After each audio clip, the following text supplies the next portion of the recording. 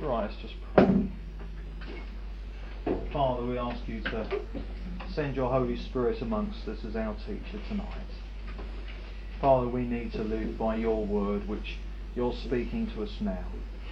Lord, not just the truth in the Bible, but Lord, the actual things that you're speaking to us. Lord, the lessons that you're teaching us today as we follow you. So Father, anoint me as I speak, and anoint everyone here to hear and to receive your word. Father, bless us tonight. Set us free. Bring us nearer to you. Amen. Amen. Hallelujah.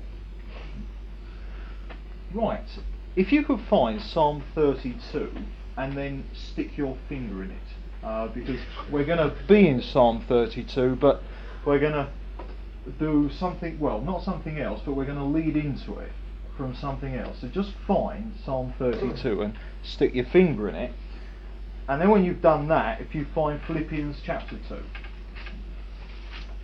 Now I think that just about everything that I'm burdened to say tonight has been said before. I'm going to put it together in a way that I haven't before, but I think it's something that's important. It's one of those things where, you know, we need to constantly keep applying the Word of God. It's one of those things that we're never through hearing, because we're never through actually doing it. Alright. Now, first of all, let me just read Philippians 2, and I'm going to read from verse 12. This is Paul writing to a church, so therefore picture that Paul has written this to us, and we got it in the post this morning. And he says, "Therefore, my beloved, as you have always obeyed, so now, not only as in my presence, but more in my absence, work out your own salvation with fear and trembling. For God is at work in you, both to will and to work for his good pleasure." Now, in Christianity, you tend to find on certain sort of views of believing that there are two camps, and they tend to clash. And one camp that tends to clash with the second camp are the Arminians with the Calvinists. Alright, now I'm not going to go into great detail about that, but you find this view as you sort of travel around. And the Arminians emphasise what we have to do. Alright, God has done a certain amount, but we have to work and plug away at it. We have to really go, alright, and God will only bless us proportionately to how hard we're working at our salvation. And they kind of say, well, look, Jesus has died and you're born again, but now, mate, the ball is in your court. Strive away, you know, keep going, because it all depends on your commitment, alright? And they emphasise what we have to do. Now then, the Calvinists tend to be quite the opposite. And they say, well, look, it's all and only what Jesus has done. And some of them go so far as to say that it really doesn't matter what we do at all. Christianity has nothing to do with what we do. Jesus has done it all, and in effect we can carry on how we like, because the instant that God wants to change us, we'll change automatically, just like that. You know, so carry on. In effect they're saying, keep sinning, it doesn't matter. You know, because when God wants to change you, he will. And they throw the whole ball back into God's court. Alright. Now, both of these emphases on their own are wrong. And this verse is a verse which sort of demonstrates this. Because what you've got here is that you've got all the Arminians, okay, and they dive in and they say, but look, here it says, work out your own salvation with fear and trembling. And some of them even go so far as to say that the fear and the trembling is in here because, boy, if you don't do very well, you might lose your salvation when you die. You see, if you haven't come up to scratch, you might lose your salvation when you die. And therefore they say that work out your salvation, but do it with fear and trembling, because you never know, you might just lose your salvation at the last minute. Pretty depressing, isn't it? And they're wrong, because that's not what this means. But then the Calvinists come in and they forget that, and they say, no, it says that God is at work in you, both to will and to do for his good pleasure. They say he's going to do the whole lot. You don't have to do a thing. You know, just relax, forget about it. You know, do as you please. Because anything you're doing wrong, well, I mean, God will just sort of override you and it'll happen automatically like that. And they also are wrong. Now we're going to put these two verses together and get the whole balance of this. Let's read it through again. Paul says, work out your own salvation with fear and trembling. For God is at work in you, both to will and to do for his good pleasure. Now, sometimes you get a form of a teaching that says that God, by his Holy Spirit, has kind of given us the will. Do you remember in Romans 7, Paul talks about, I know with my mind what is right. With my will, I know what is right. But I can't actually do it. And they kind of say that God has changed our mind.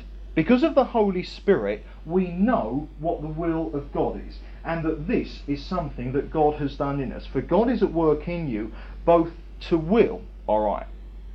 But what we need to see too is it doesn't just say that. God hasn't just given you and I the Holy Spirit in order that we might know what his will is and know what is right. It says, for God is at work in you, both to will and to work for his good pleasure. So what we've got in this verse is that Paul is saying, look, God has done everything in Jesus that is needed, so that not only can we know what God's will is, not only is God going to reveal his will in us, but that God is also going to work that will out. Can you see that? He's saying, for God, through Jesus this is at work in you, both to will and to work for his good pleasure. Now, thus far, we're strictly with the Calvinists, aren't we? But I've said they're wrong. Now then, what we've put together thus far is that in Jesus, God has done it all, alright? Everything has been done by Jesus. Now, what I want you to try and picture it is this.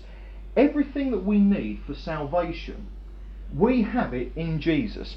God has worked everything we need into us because Jesus is in us, alright? So God has worked it in, and it is of him, lock, stock and barrel. But here Paul says, work out your own salvation. And it becomes clear. Paul is saying, look, it's all in you because of Jesus, but you must work it out. So can you see it? Everything from start to finish is of Jesus. But it's up to us to let Jesus be worked out in our lives. Can you see that? Everything is of God in Jesus. But it's up to us to allow God to work that out so that we come into an experience of it. Now, there are certain things in the Christian life that day to day, there are principles revealed in the Bible that we have to live by. Certain things that we have to do. And as we do these things in obedience to God, we will work out our own salvation. We will begin to experience, and everything that Jesus has done for us and is in us in a potential way, we will actually open the doors of our lives so that Jesus can actually come out through us. So it won't just be a question of saying, we know we have all this in Jesus, but as we do these things, we will actually start to come into the experience of it. Now, the principle that I want to home in on tonight is the principle of confessing our sins and living in the light. Alright? Because this is what there are certain things in the scripture that it's in the obeying of God's word in these areas that we work out our own salvation. Now, bearing in mind what the subject is, I'm talking about confessing our sins and living in the light. Turn with me to Psalm 32. And we're going to see here how King David, who knew the Lord, experienced this in his own life.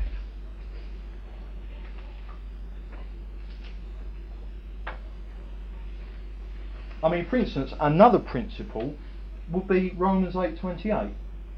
Romans 8:28. All things work together for good to them that love God. Now that's a principle, because when you understand that everything is working together for good, even when you've failed, even when you've sinned, as you believe that and realise that in the Word of God, you can then thank Him for everything, and your salvation is being worked out. But if you don't realise that all things are working together for good, you start bemoaning your Christian life. Oh, I failed again. and you get down on yourself, and then you don't work out your own salvation, you don't work out Jesus, you work out your flesh. Can you see what I'm saying? And there are these principles that as we observe them, we're going to release the life of Jesus in our lives. And we're going to see that it's up to us. I mean, it's not up to us to become holy, but it's up to us to set Jesus free in our lives so that he can be holy through us. Can you see what I'm saying? I'm saying that from start to finish, everything is of God. It's only what Jesus does in us. But we must cooperate with Jesus so that he can make that actual in our lives. And that is for you and I to do. And it's very, very simple. Alright, this is all we have to do. But boy, we do have to do it. Now then, Psalm 32, let's read the first verse. And this is King David, and he says this. He says, blessed or happy. When you get the word blessed in the Old Testament or New Testament, it means happy. That's the idea of it. Or rich, spiritually prosperous. You know, and if I had loads and loads of money, I could be happy, if you see what I mean. In exactly the same way that spiritually prosperous are you, happy, blessed are you. Alright, if this is true of you. And he says, blessed is he whose transgression is forgiven, whose sin is covered. Blessed is the man to whom the Lord imputes no iniquity. Now let's just understand this. Here is a statement of what Jesus has done on the cross. Now then, when Jesus died on the cross, he bore away, he took in his body on the tree, the sins of the whole world. Now it's very important to realise that. When Jesus died on the cross, he covered, he blotted out, he took away every sin that has ever been done and every sin that ever will be done. And the important thing to realise is it includes the sin of unbelievers. The sin problem has been dealt with by Jesus on the cross. Alright. And when Jesus died, he covered sin, alright, with his blood. And the sin of the whole world, not just the sins of us believers, but the sins of everyone. And it's called atonement. Now the word atone doesn't occur in the New Testament, but here the word atone is covered. Kaphar, that's what the word means, to atone, to cover. In regards to Noah's Ark, it says that Noah covered it with pitch. That's what atonement means. Kaphar, to cover, and Kophar, to cover with pitch. And what that means is that when Jesus dealt with the sin of the world, it was watertight. Alright? So the ark is there, and the ark is there for everyone. There is room in the ark for everyone who ever has lived or whoever will live.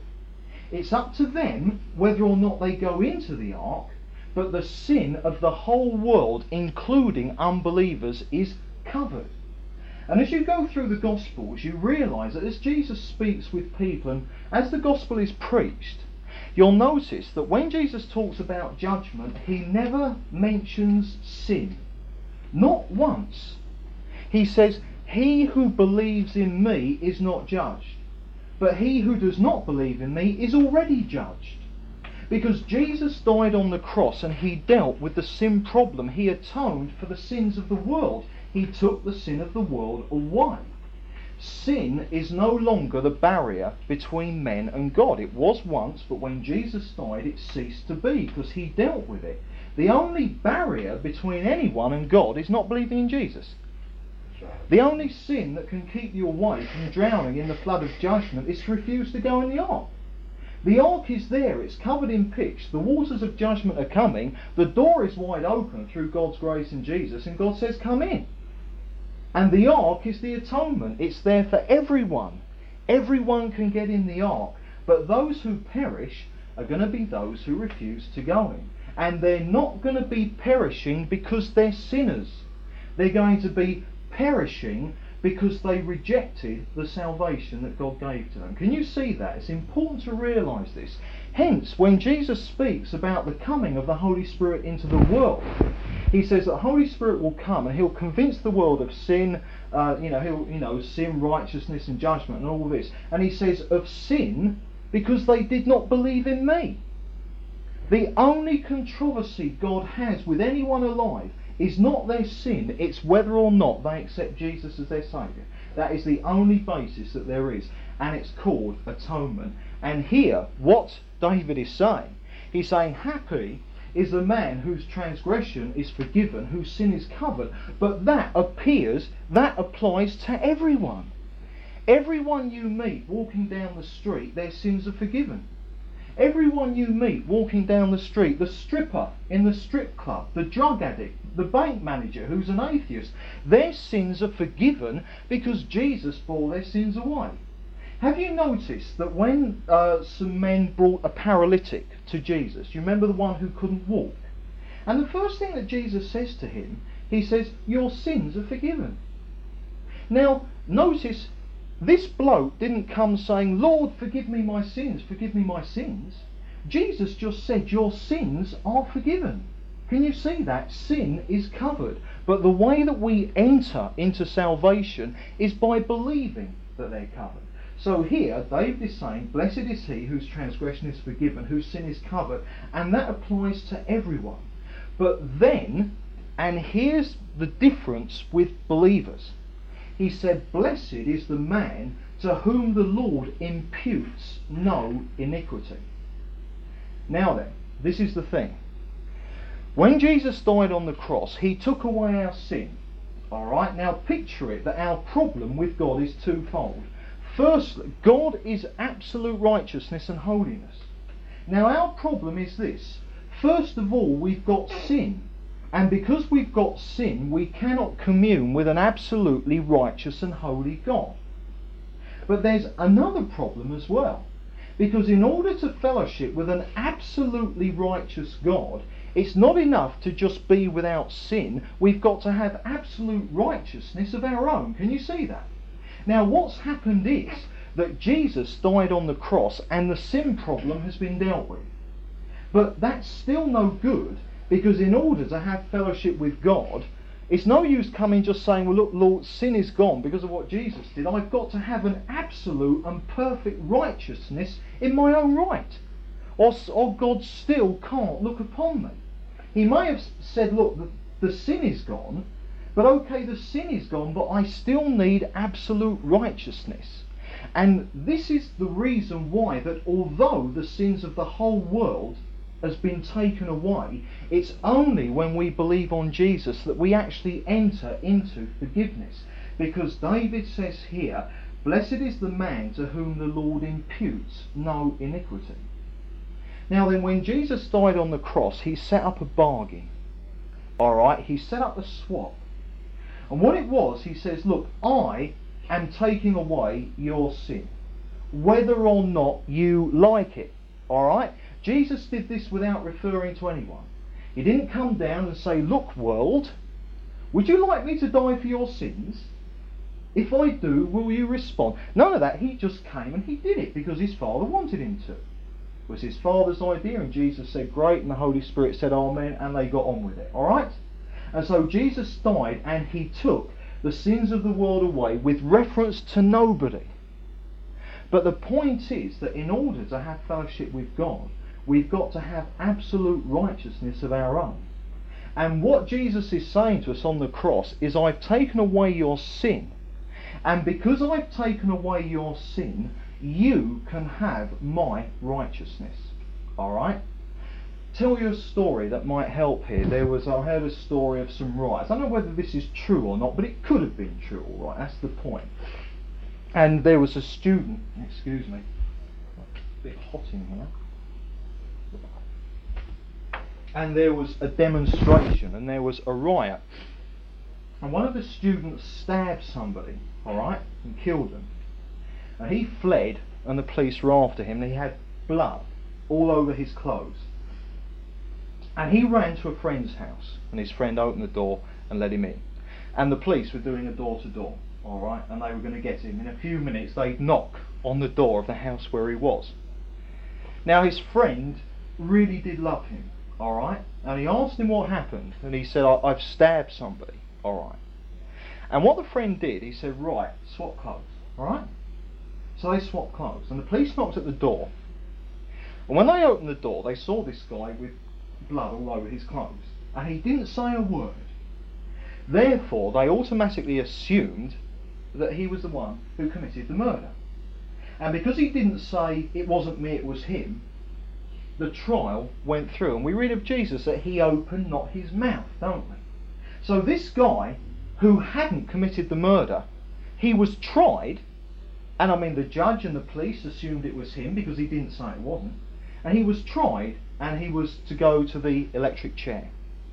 And shortly before he was to die, he sent a note to his friend, and he said, "I've worn your clothes, now you wear mine." Does that give you a picture of what Jesus has done? He has worn our clothes of sin, which keep us away from God. And he is saying, "But you wear mine." Now, the thing with the atonement is this, that Jesus has worn everyone's clothes, whether they like it or not. But that doesn't mean that everyone is saved, because in order to come near to God, not only do you have to be without your clothes of sin, take your clothes of sin off. Jesus left us naked, and we can't come before God naked. We've got to have fresh clothes of absolute righteousness. And we only get that when we come to Jesus. Now, can you see, the sin of the whole world has been dealt with by Jesus, but the only ones who are going to be saved are people who come to Jesus. Because although Jesus took my sin away 2,000 years ago, I only got Jesus' righteousness and could only actually come near to God when I was born again, when I said yes to Jesus. And as soon as I did, God imputed the righteousness of Jesus to me. It's an accounting term. It means that you simply put on the credit side. Alright? So we had, sin, and that was all we had. Jesus takes away the sin, and then he credits us with his righteousness. He imputes his righteousness to us. Now then, here we see that King David is now talking about Christians, because he said, "Sin forgiven and covered, but blessed is the man as well to whom the Lord imputes no iniquity." And that is what a Christian is, alright? Not just that your sin is gone, but that you've come to Jesus and you've now got his righteousness. And that is why God can have fellowship with us, okay? Atonement and imputation. You've got that. Now then, so here David is rejoicing. He's saying, "Blessed are we because we're Christians, because we're saved. Our sins are gone and we have got the righteousness of Jesus." God imputes no iniquity to us at all. He imputes the righteousness, the holiness and perfection of Jesus. This is amazing. When we come into God's presence, he sees us as glorious and holy and sinless as Jesus.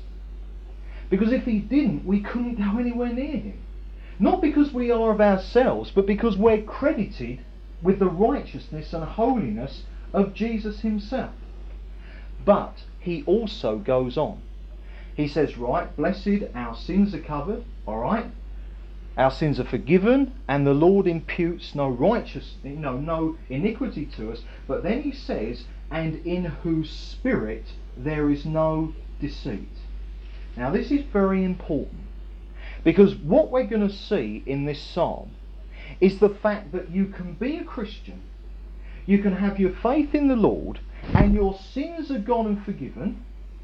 You have the righteousness of Jesus himself credited to you, and yet on a day-to-day level you can still find yourself out of fellowship with God. And the reason that you find yourself out of fellowship with God is because there is deceit in your spirit.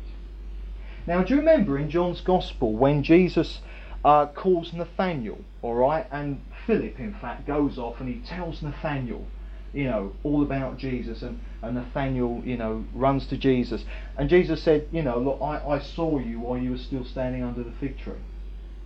And what Jesus said was this. He said, behold, this was speaking of Nathanael, he said, behold, an Israelite in whom there is no guile, and guile is deceit. Behold, an Israelite in whom there is no guile. Now what does Jesus mean by that? He didn't say, behold, an Israelite in whom there is no sin. Because to God, Nathanael was as sinful as the high priest, Caiaphas, as Pontius Pilate. There are no degrees of sin with God.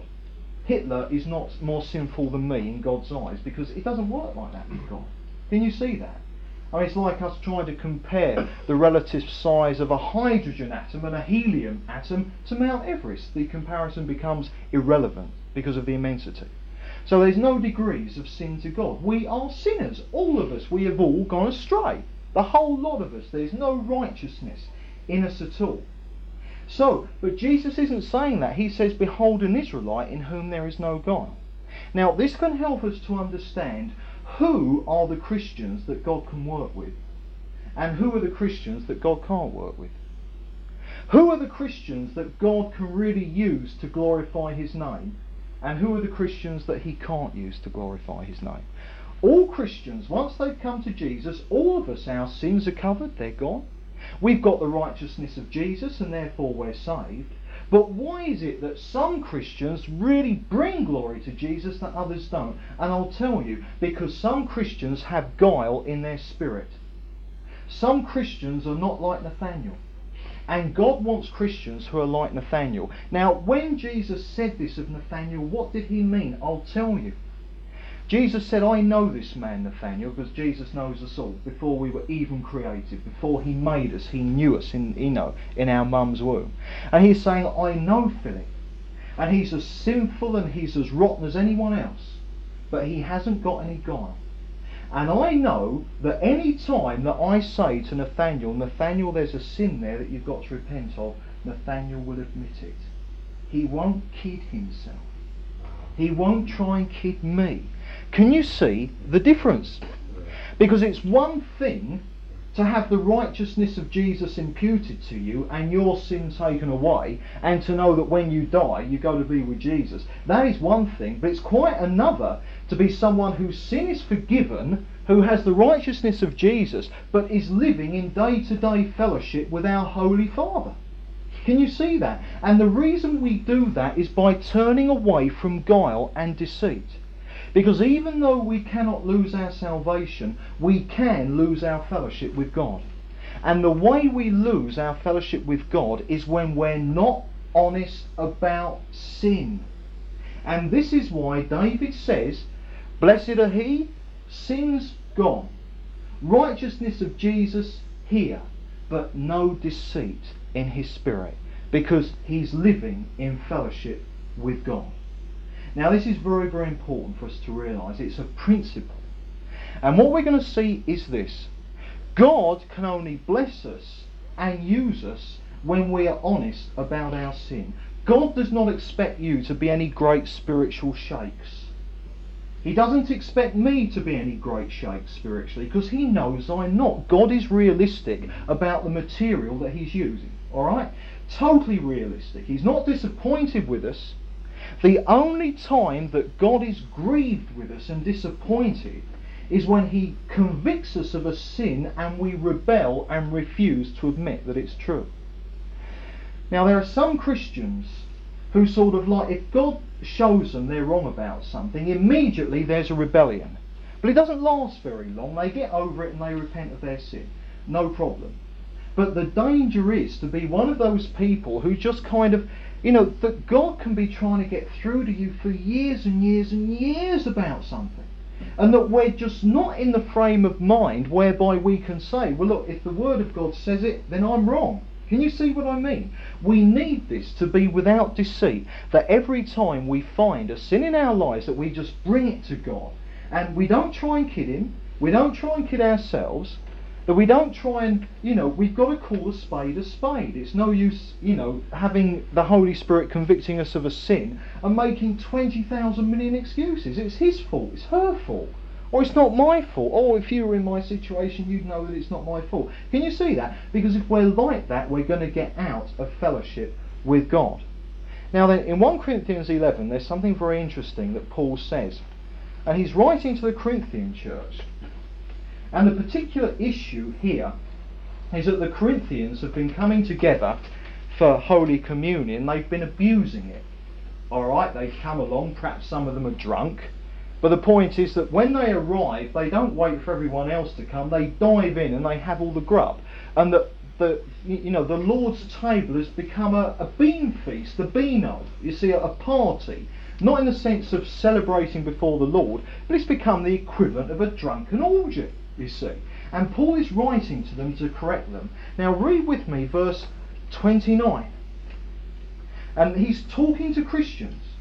And he says, for anyone who eats and drinks without discerning the body, eats and drinks judgment upon himself. Now in the Bible, anywhere you get the word judgment, condemnation or damnation, it's all the same word.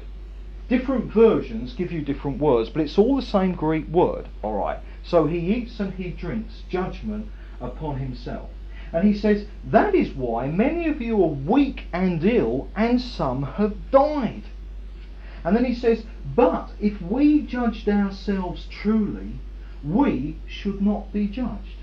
Now what's he saying here? The first thing to realise is this is nothing to do with judgment of sin.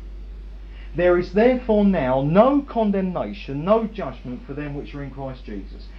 Where Christians, our sin has been dealt with. We will never answer to God for our sins.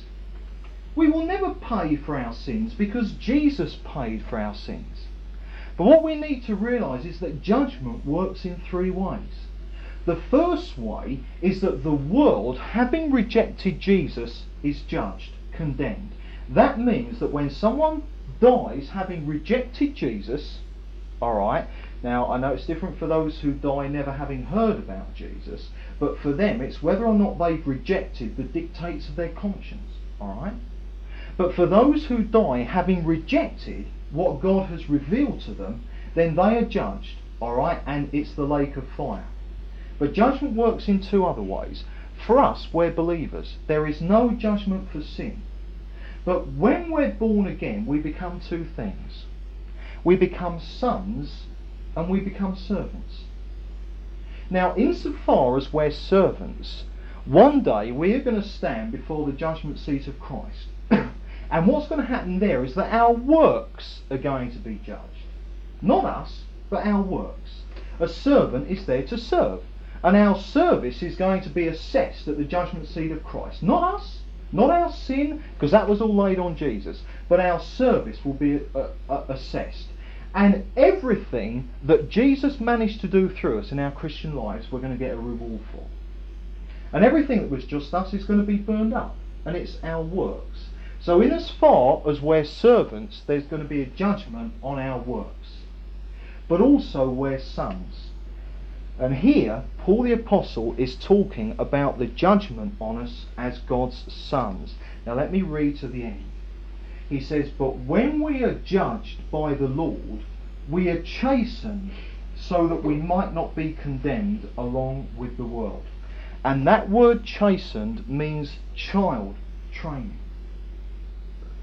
Because we are God's sons, he's going to discipline us. And there's a judgment on us insofar as if your son doesn't obey you, you take corrective steps.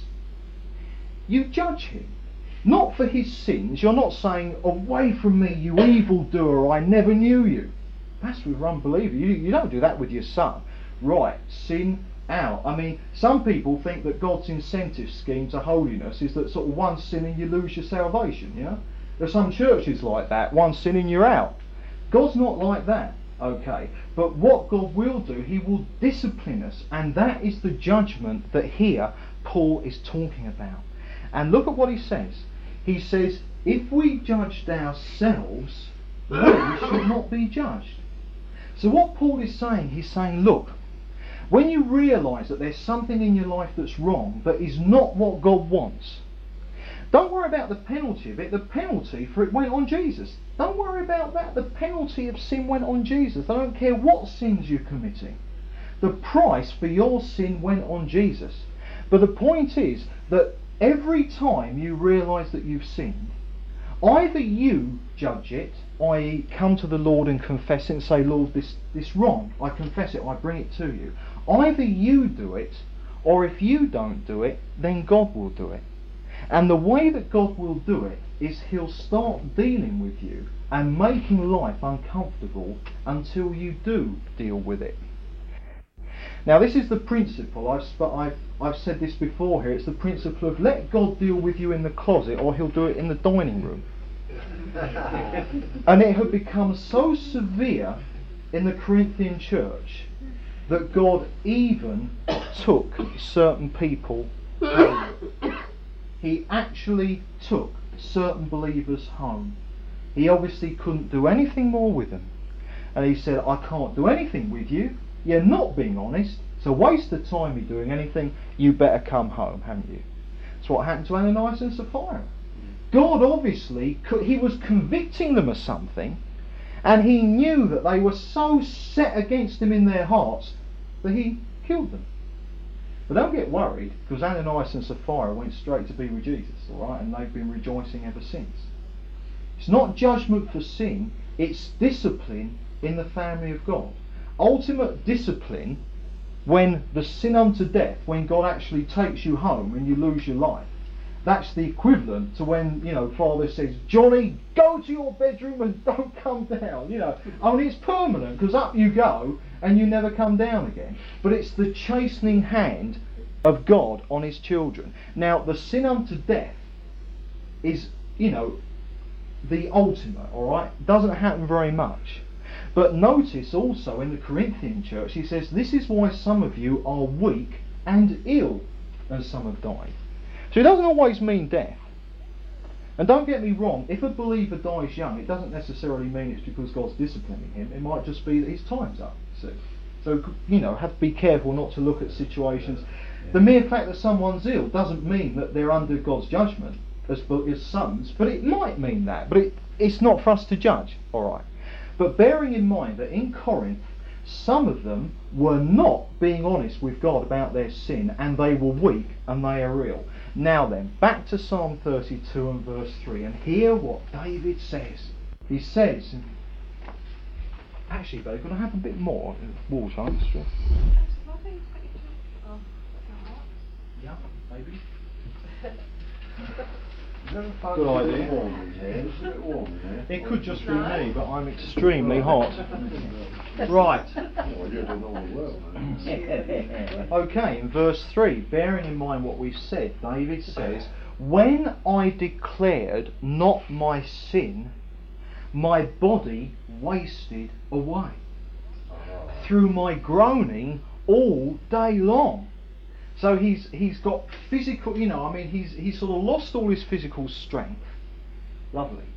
He's an absolute misery because he's groaning all day. And for any Christians who are miseries, this is an area for them to explore. Being in constant misery, moaning, groaning. I've met Christians like this.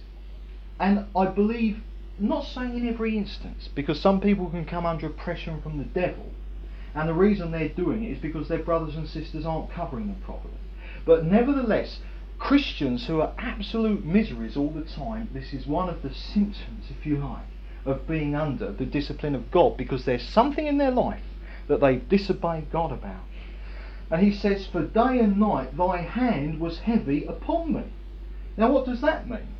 Sometimes fathers feel the need to lay hands on their children, the other end. Their hand is heavy on their children. And David says, day and night thy hand was heavy upon me. My strength was dried up as by the heat of summer. I mean, it's like a really hot day, you just languish, don't you? No strength, just burnt up, can't do anything. Well, so it is when God's discipline begins to work in the life of a believer. Now, can you see that what David is saying? He's saying, blessed is the Christian who, 1, all his sins have been forgiven. 2, he's got the righteousness of Jesus. Now that means as soon as he dies or when the rapture comes, he's going to be with heaven. But in order to be blessed down here, it's no good just having your sins covered and the righteousness of Jesus imputed to you. You've got to be without deceit in your spirit. Because if we rebel against God and don't obey him, then the only time we're going to start enjoying our salvation is when we die. Because it will be when we die that we actually get into fellowship with God.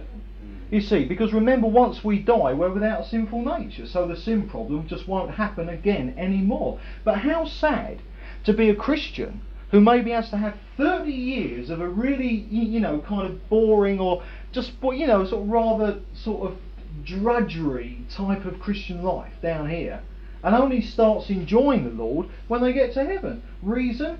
The Spirit's disciplining them. God's hand is upon them because there's something in their life. Maybe lots of things, but it may be just one thing. And God is saying, now this, look, you've got to be honest about this, you've got to confess it. And yet they're saying, no Lord, I don't have to confess it. Or they're kind of convincing themselves that it isn't a sin, or that it was her fault, or that it was his fault, and not my fault. Can you see what I mean? Terrible. But then in verse 5, and this is the good news, there's nothing negative in the Christian life at all. Because alright, supposing that we suddenly find ourselves with God's hand heavy upon us because we've been deceitful, we're not confessing our sins, we're not being honest. Right, what do? I acknowledged my sin to thee. I did not hide my iniquity.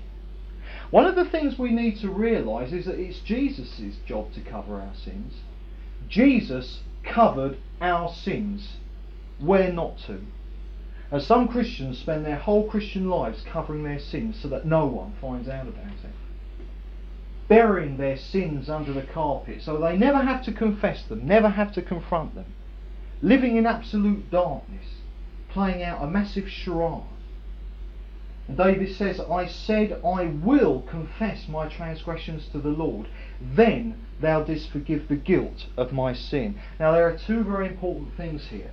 Because notice that David says, I said, I will confess my transgressions to the Lord. It is not a question of feelings. It's a question of an act of the will. Confession is about one thing only. We realise through our mind, from the Word of God, that something about us is wrong. And then, quite irrespective of how we feel, we realise, I am wrong, God is right, therefore I owe God an apology. And it's that simple. Some Christians wait until they feel sorry for sin before they confess it. That is a very dangerous mistake. And I've ended up in this, but Satan is very good at this. He has Christians who commit sins. That you've got Christians who have sinned and realise that they've sinned and want to be right with God. They realise that they owe God an apology. And so they set to do it, and they say, Lord, and they're just about to say, forgive me for that sin. And Satan comes in and he says, hypocrite. And before you get another word out, what? See, Satan says, hypocrite. You don't feel sorry. What are you saying sorry to God for? You don't feel sorry. You haven't forgiven that person. You'd wring your neck if you could get, their neck if you could get your hands on them. What are you saying sorry to God for? And then I think, yeah, I can't really, if I'm just becoming a hypocrite now. So they don't confess that sin. And they say, I better wait until I feel sorry. And Satan has stopped them getting back into fellowship with God. Because the Word of God doesn't say, feel sorry for your sins. It says, confess your sins. And the difference is as wide as the world. So here David says, I said, I will confess my transgressions. He didn't wait until he felt like it. He did it because with his mind he realised it was right. Therefore with his will he said, I am going to do precisely that. And then notice, then thou didst forgive the guilt of my sin.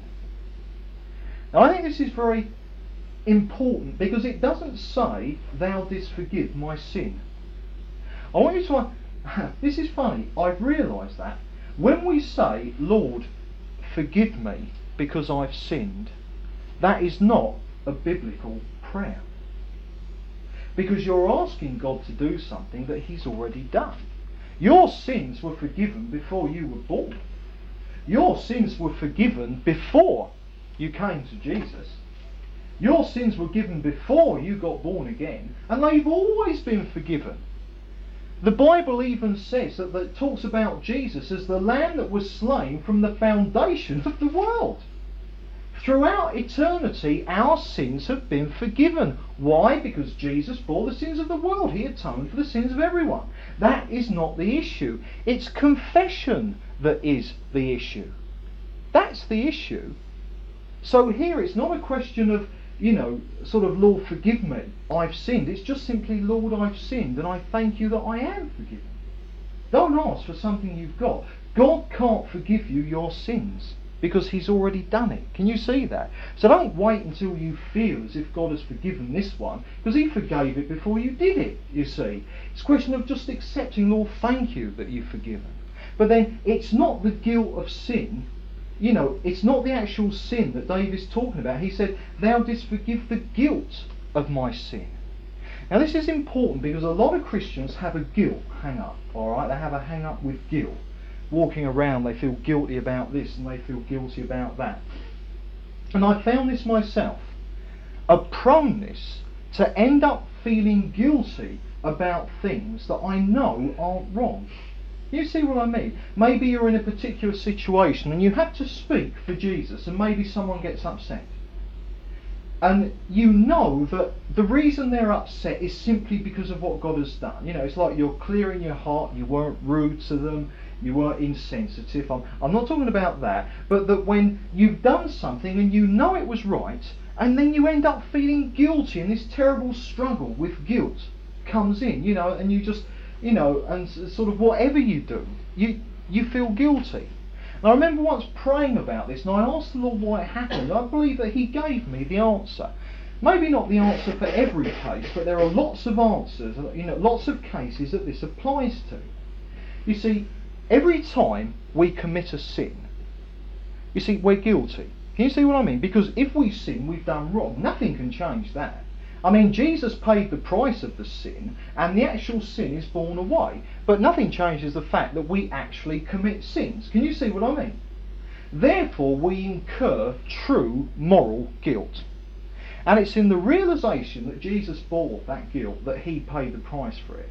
And in the realisation that as we confess it, we enter into that we kind of realise that, all right, we incur guilt. And the Holy Spirit convicts and we start to feel guilty. But then when we confess it, the guilt is taken and we realise that Jesus paid the punishment. He paid the price for that sin. Now then, the point is this, that very often in our lives we can have certain things where we are truly doing wrong. And we're sinning and we're not confessing it. But the trouble is that we don't feel guilty. It's not necessary to feel guilty. Sometimes I sin, I don't feel the least bit guilty, but I know that I've sinned and I confess it, you see. But the point is, we can be sinning in an area of our lives and not confessing it to the Lord, but we don't feel guilty, and so we don't confess it. But whether we like it or not, we are building up in ourselves moral guilt. Now, we're not feeling it in that area of our lives, but we're sinning without repenting. And guilt is building up in our lives. And eventually, it's going to fill us up and there won't be any more room in it, and it's going to pour out of us. But it will manifest itself in an area of our lives where we aren't sinning. Can you see what I mean? If we pile up guilt inside of us because we're not confessing our sins, that guilt will come out. It will strike us. So when we find ourselves racked with guilt over things that we know aren't wrong, the answer to that is ask the Lord to show you which part of your life isn't brought to him, which sin it is that isn't confessed, where the guilt is actually originating from. Can you see what I mean? It's important to realise this, and I know it for myself. I found, I feel guilty for something that's right, but I often find out it's because I'm not being honest about something in me that is wrong. Can you see? And the guilt piles up. So here David says, then thou didst forgive the guilt of my sin. Now if you go down into verse 8, he says, and this is sort of like the Lord speaking now, as it were. And he says, I will instruct you and teach you in the way you should go. I will counsel you with mine eye upon you. Be not like a horse or a mule without understanding, which must be curbed with bit and bridle, else it will not keep with you.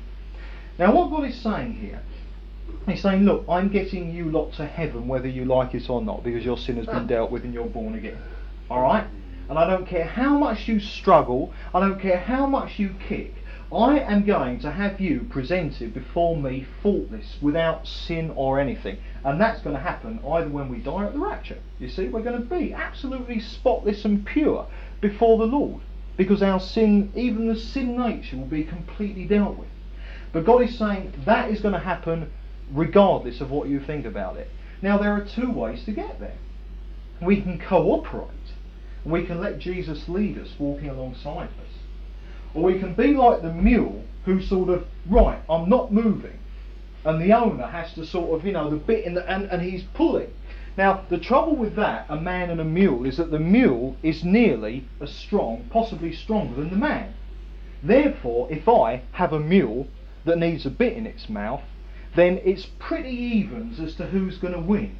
It might be me, but it might be the mule, you see. The mule might... But you see, the thing with God, He's incredibly stronger with us.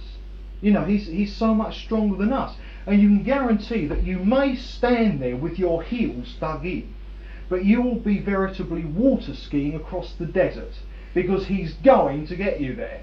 You won't be able to stand still. God will tug and tug and tug, and He will get you there against His will. But in the meantime, you are not going to have a very enjoyable life. Picture a mule, sauntering along with its master, enjoying the scenery, enjoying the sunshine or whatever. And then picture a mule, that's sort of standing there, sort of with its heels dug in. He's sort of being pulled along the way by his master, and his feet are getting shorter and shorter as they wear away on the road, He's in absolute agony. Now, which one do we want? It's up to us. It's completely and totally up to us. Now then, there's one other area I just want to bring in. If you turn with me to Matthew chapter 5. Because we're speaking about the fact that in order for us to work out our own salvation, in order for the benefits of what Jesus has done to be revealed in our lives and for Jesus to manifest His life through us, there are certain things and principles that we must obey, and one of them is confession of sin, i.e. we must be honest without guile and not deceitful.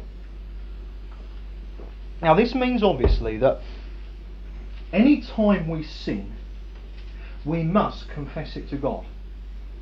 Because all sin is against God. It's quite interesting. Do you remember when David got hold of Bathsheba and sinned with her?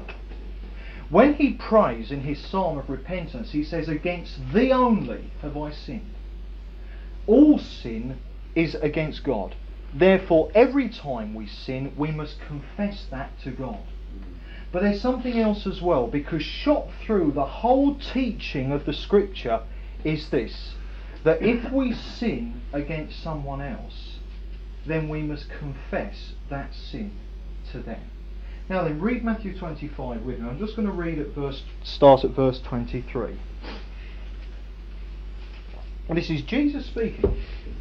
He says, if you are offering your gift at the altar, i.e. you're coming and say, Lord, I praise you, Lord. You're just coming for fellowship with God. The gift at the altar is us. Present your bodies as a living sacrifice. Alright? Matthew 5 verse 23. So if you are offering your gift at the altar, and there remember that your brother has something against you, leave your gift there before the altar and go. First be reconciled to your brother, and then come and offer your gift.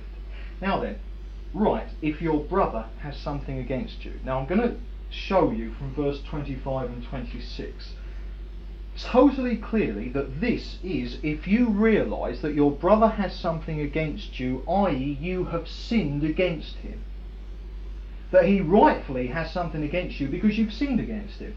Read on. Make friends quickly with your accuser while you are going with him to court, lest your accuser hand you over to the judge, and the judge to the guard, and you be put in prison. It's assuming you're guilty. And what Jesus is saying, look, if you've done something illegal to somebody, he says you get there and make friends with them and put it right, or before you know it you're going to be tried by the judge and clapped in irons. So what it's certainly clear here that it's saying, if you've sinned against somebody, before you assume that you're back in fellowship with God, you must be back in fellowship with them. You must repent to them. And notice what Jesus says. If you don't, he says, lest your accuser hand you over to the judge, and the judge to the guard, and you be put in prison. Truly I say to you, you will never get out until you have paid the last penny.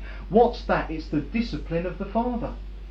Because if we have a sin in our life that we're not being honest, if God has convicted us of a sin and we won't confess it and put it right, what happens? His hand is heavy upon us. We pay the price because he's disciplining us, because he wants to bring us to maturity. And this is what Jesus is saying. And he says it here in the area that if you have sinned against someone else, then you must go to them and put it right.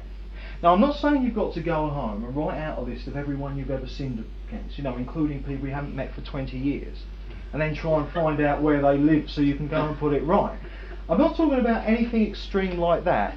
But what I am talking about is that at the very least, with people whom you are in constant fellowship with, and I don't just mean Christians either actually, anyone with whom you have social intercourse, be it at work, be it family.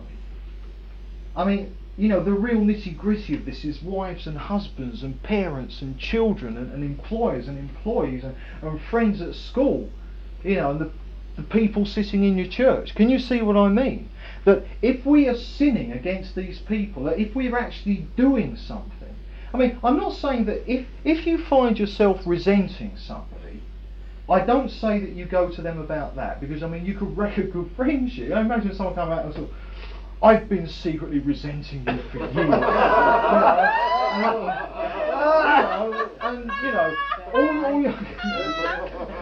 Belinda appreciates that one, because all you're going to do is, you might even hurt them. But on the other hand, if you've been resenting them for years and acting towards them and making it clear that you resent them, then you must go to them. Can you see what I mean? Any time sin becomes actual from you against someone else. I don't know about you, but I find all the time I'm having to say little sorries to Belinda. Well, I guess you have to say a little sorry to me after this display of sort of, oh dear. Has she? Has she said sorry to you? Has she said? Oh yes, yeah, that's right. But we find it all the time. We have to be putting things right with each other. In actual fact, at one point, soon after we got married, so I've been a Christian for 14 years. And I'm so used to saying sorry, Lord, quite right, I hope you all are, but I at any rate was very used to saying sorry, Lord. But then once married, I had to get used to perhaps having another person who I said sorry to more than anyone else I'd ever known. Now there's only one other person I was used to saying sorry to that much. And once, or in fact 2 or 3 times I did this, I got to him and I'd say, sorry Lord. And I called Belinda Lord. But Sarah called Abraham Lord, and there was me calling Belinda Lord. But even worse, one night we were in bed having our quiet time, and I started praying and I said, dear darling. So it was really getting bad. But can you see what I mean? That this putting ourselves right with each other must happen. Now then, to draw to a close, this principle can be stated thus. 1 John 2, verse 2.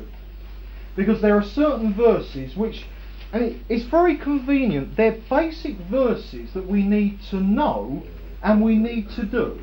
I've already said one. All things work together for good to them that love God and are called according to his purposes. Yeah. Now then, apply that principle and you'll get delivered from negative thinking and unbelief. Because every time something goes wrong, you'll say, thank you, Lord, because this is going to work together for good.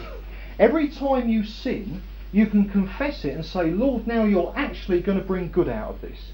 And rather than condemning yourself and getting down, you'll say, and that everything will be positive. And faith is positive. Can you see? Apply Romans 8:28 and you're going to grow in faith and you're going to work out your own salvation. And it's precisely the same with 1 John 2:2. Anyway, let me start at 1 John 2 verse 1. And John says, "My little children, I am writing to you that you may not sin." Now that is God's intention for us.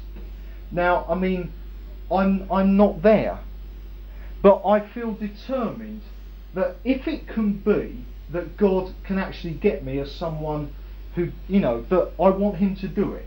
I mean, can you see where I might never get there, but I really want to be that free of sin. But you see, even if we don't make it, alright, he says, nevertheless, but if anyone sins, alright, so no problem, alright, so, if you need the lifeboat, it's there, alright, and it says, if anyone does sin, we have an advocate with the Father, Jesus Christ the righteous, and he is the expiation for our sins. Now, what John is saying here, he says, look, when we sin, he says, Jesus is our advocate. Now, that word advocate is exactly the same word. Do you remember in John 14 and 16 where Jesus says, I will send the Comforter, the Holy Spirit? And the word is parakletos. It's exactly the same word, the advocate. And it means the counsellor. The actual Greek word used here of Jesus and of the Holy Spirit is that he is our defence lawyer, the one who represents us in court. Now, what happens here is that when we sin, alright, we come to Jesus and we say, Lord, I confess this sin. And what happens is that as soon as we sin, who makes a very quick appearance in heaven? I'll tell you, the devil, the slanderer. We see this in the Old Testament in Zechariah. Remember the high priest Joshua was in front of the throne? Yeah. And who was there? It was Satan accusing him. Right. Now, what happens is that when we sin, immediately Satan's there and he's reading the charges off against us. Now, as soon as we confess, we have an advocate. And what happens is that Jesus is our great high priest. And he is interceding for us. And interceding means to stand in the place of. Really, it means to get in there instead of, to move alongside somebody. So that Jesus, he dashes to the bar and he gets there before Satan does. And if you look in Joshua, alright, when Satan is, if you look in Zechariah, when Satan is kind of accusing Joshua, the very first thing that happens is that Satan, as a prosecuting lawyer, is kicked out of court. And he's kicked out of court by the judge. And the judge is Jesus, but Jesus is our defence lawyer. So this is a very biased courtroom that we end up in, you see. And as soon as we sin, Jesus dashes to the bar, he gets there before Satan, he sort of looked like that to Satan, and Satan flies out. And you see, before there can be any thought of this has offended God's holiness, Jesus says, Father, I died for this sin, it's covered, it's not there, they've confessed it, it's gone. Why are we here? What's this court for anyway? You see. And that's what that Jesus is our advocate. He's our defence lawyer. And the charges are kicked out of court with Satan before the charges even get read. Because Jesus is our advocate. And he's applying in heaven what he's won for us on the cross. Can you see that? This is the advocacy. What it means that Jesus is our great high priest. Alright.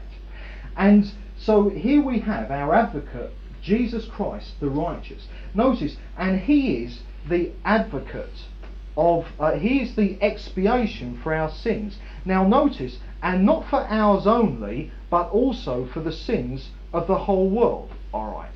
Now then, so here we see that Jesus has dealt with the sins of the whole world. Right, now then skip back with me into chapter 1 and verse 9. Because this is why we have this verse. If we confess our sins, and notice, it's if we confess our sins, it's not if we feel sorry for our sins. It's not if we promise to try harder not to sin.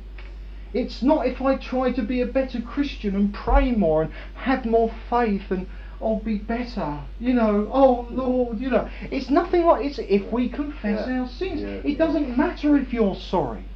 Sometimes I've said sorry to Belinda and she doesn't know this, but I'm still fuming when I say sorry. But what I find is that it's the same sorry that actually empties my fuming. If you wait until the sinful reaction dies down before you repent, you might end up never repenting. You know, because it will just get kind of bogged down into your subconscious. But I find very often it's when I confess a sin that I'm not sorry for, that's when I'm open to the Holy Spirit, and then the sorrow, the feeling of it can come later. But even if the feeling doesn't come, it doesn't matter. It's simply confess our sins, admit that we're wrong. Therefore, and He will forgive our sins and cleanse us from all unrighteousness. Now this is the principle. Now the thing is, Jesus has done everything that we need to, in Him the fullness of God was pleased to dwell in. Jesus is now dwelling in us. That means that all things are ours. Paul says this, all things are ours. The whole universe is ours. We have authority over absolutely everything because Jesus has authority over absolutely everything, and He's in us, and therefore we have the same authority as Jesus because we're one with Him. Now, this is the greatness, the absolute greatness of our calling. Can you imagine what's going to happen when all of us are realising this, and we're all really moving in New Testament churches, pulling that kind of authority and faith? This nation will shake. It'll be terrified of the church, and Satan will just do a runner, and we'll have everything that God has promised us. But the tragedy is that we can all 100% totally blow it for want of being honest. Can you not see that's the terrible sin? The terrible thing. All this we have in Christ, and we can blow it for the sake of a little bit of pride. Yeah. But let me say this, anywhere where we discover we're blowing it, whether it's, a little rebellion we've had on just tonight, or whether it's one we've had on for 20 years, let me tell you this, confess it, and it's all gone, you see, and then you're back in fellowship. Yeah. So then, this principle, confess your sins, and where you've sinned against a brother and a sister, or even a non-Christian at work, get it right with them. Oh, bless you, brother. What a lovely word. What a lovely word. Father, we just ask that you will underwrite that you will give us not only a deep understanding, Lord, and an ability to remember what you said to us tonight by the power of your Holy Spirit, but the blessed Holy Spirit will call it to remembrance, Lord, that we may profit, Lord, that we may not waste our Christian life, that we may not have to move into any cycles of discipline that you will undoubtedly and unquestionably bring forth into our lives, should we be mulish and obstinate in our persisting in our sin. Oh Lord, thank you that our sins are forgiven. Thank you that we are the righteousness of Jesus. Thank you that you have done everything, Lord Jesus, and that this is pleasing unto you, Father. So Lord, we just commit ourselves to you now, and perhaps we'd just like for a moment just to shout a quiet prayer to the Lord. Just a moment of silence. Let's just sort of talk to the Lord and just tell him